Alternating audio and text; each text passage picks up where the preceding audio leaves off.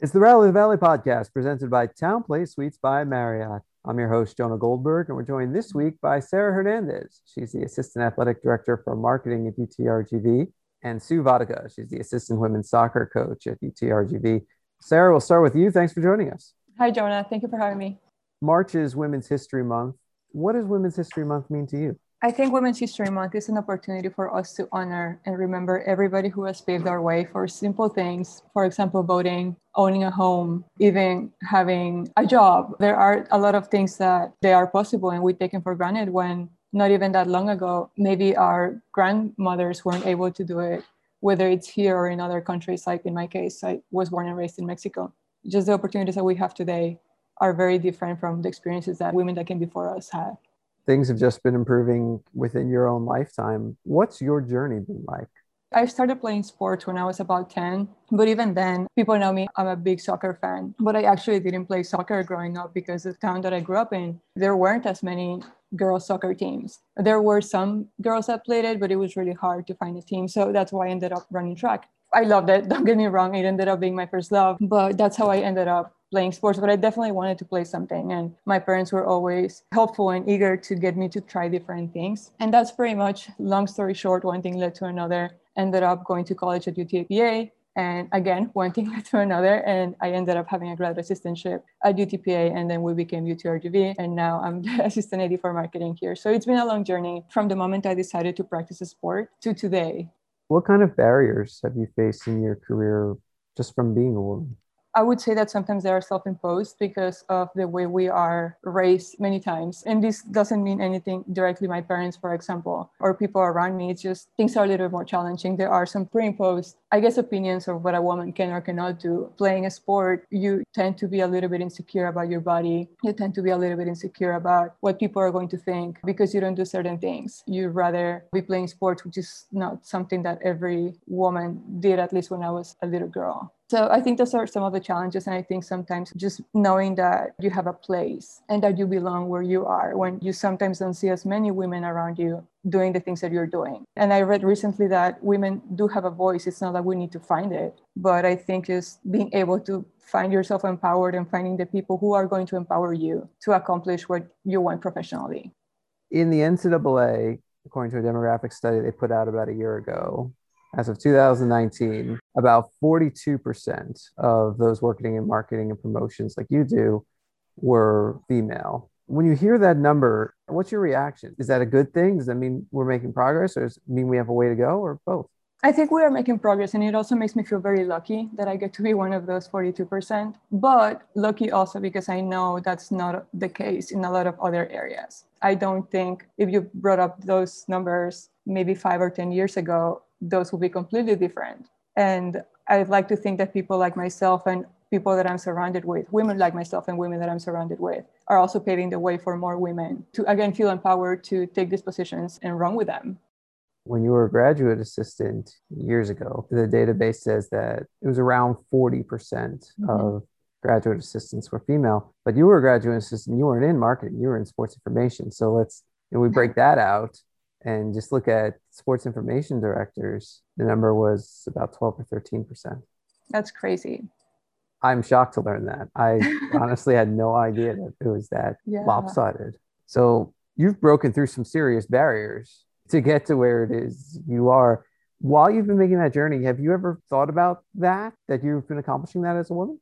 I think that very often, and not only as personal accomplishment, but also, again, how grateful I am to be surrounded by people who were willing to give me that opportunity and to look beyond, I guess, my sex or gender. But maybe had I been in a different situation or in a different institution, I wouldn't have given that opportunity. You were my supervisor when I was a GA. So people like you, people like the leadership back then and the leadership that we continue having, that has made an effort to give people an opportunity because of their talent or because of their commitment or because of their potential even. And what those young people can become if you invest a little bit of time and guidance and resources to help them develop. So yeah, it makes me feel very grateful and also very proud because it hasn't been easy. Not only just knowing that you're one of the few has a little bit of stigma on it, and I think it makes you want to prove yourself sometimes, but it's also easy to get caught up on that. The way we should approach it is you just do your job and do the best that you can, and things happen or should happen. And I'm lucky that has been rewarded, where if I had been somewhere else, maybe it wouldn't have. You have a number of direct reports, a couple of full-timers, and then a battalion of interns, a number of whom are female. What kind of conversations do you have with them? When I was younger, having women who were my leaders, I could look up to, even if they weren't in the same department. We've always had that here, even if it's not the same number, right? Because that's still something that's happening across the board everywhere, where leadership positions are usually male dominated. But just having women that I can look up to, that helped me. And I'm hoping that maybe some of those interns or direct reports, like you mentioned, can look at myself and other women in our department and be like, hey, I can get to that point. And it's not the end. Who knows where I'm going to be in 1, 2, 3, 5, 10 years. And hopefully by developing those relationships with those interns and younger professionals, they can continue to see the pattern, and hopefully that they can not only follow it, but they even go beyond it and learn that it doesn't matter your sex, your ethnicity, how you were brought up, or whether you come from a wealthy family or not. You really can do anything if you can put the work on it and if you find the right people who can support you. Sarah Hernandez, Assistant Athletic Director for Marketing. Thanks for joining us. Thanks, Jonah. Thanks for having me. The Rally of the Valley podcast presented by Town Place Suites by Marriott rolls on. We're now joined by UTRGV women's soccer assistant coach Sue Vodicka. Coach, thanks for joining us. Jonah, it's an honor to be here. Thank you. So March is Women's History Month. What does Women's History Month mean to you?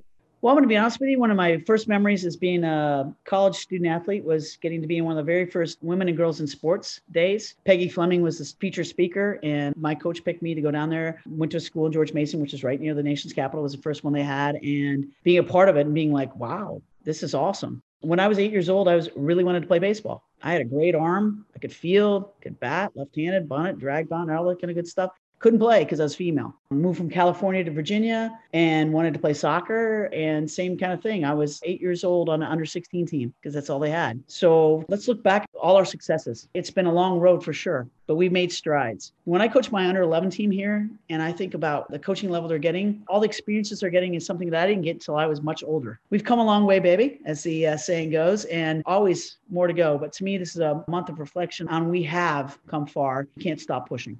So what do you need to push for now? I just don't think there's enough female soccer coaches in the game. I look at the club level for sure. Most of the times I go to a game, I'm the only female coach. I've coached in lots of states, and I'm probably almost every time I go on the field, I'm the only female club coach. So I like to mentor, bring them along as assistants. I'm always trying to bring some of our UTRGV players who are interested in that, come out to my club practice. I'll let you do some stuff. Let's get you going. How can I help you on your path? One of my favorite stories is Erica Walsh, who's the head coach at Penn State University. And she said this actually on a podcast. She remembered this. She was a player when I was an assistant at William Mary, and I took her, I was going to get my seat license. And I said to her, hey man, it's up near you. The seat license I'm taking is up near you in Pennsylvania. Why don't you take it? She goes, what do you mean? I said, I think you're going to be a great coach one day. She took it with me. Of course, she excelled. What a surprise. But she didn't really go into coaching right away. She went into some other stuff, kind of path was a little meandering, but she remembered that moment. And that's what I try and do. I try to make sure that I speak into those who I think want to pursue this and support them as much as I can. Keep pushing. So keep pushing the barriers. That's kind of what I try and do. I can only do my circle. I'm not the world beater. There are people out there who are world beaters. God bless them, and I support them. But I am the person who only in my circle, in the world that I see, and the people that I meet and I connect with, how can I support them? That's what I try and do. 27% of assistant coaches and 24% of head coaches across all sports in Division I were female. And the numbers probably drop when you start to look at, if you were to break them out sport by sport. How do you encourage more women to go into coaching, and why do you think that more don't? The amount of money you get paid to coach, the amount of work you put in, and the amount of time, there's never a day off. It's 24/7, 365. So if you're trying to raise a family, it's a difficult situation to be in. Like, how do you balance it? And I think that a lot of my friends have struggled with that. I think it's also opportunity. A lot of ADs are male. There's a big saying, if you can see it, you can become it. How many female head coaches are there? It's kind of one, putting people in positions where they can be successful, supporting them, making sure that they are successful, and then making sure that we provide opportunities. And I think opportunities for growth. So if you see a young female who you think has potential, pay for them to go to the convention, help get them getting these programs that are going to support them and mentor them to be successful. So I think it's really mentoring them and come alongside, because I think it's a very tough thing. And people don't realize all that goes into it. It's 24/7, 365, equipping them to do those things, supporting them as they do those things. And I think they'll make a big difference.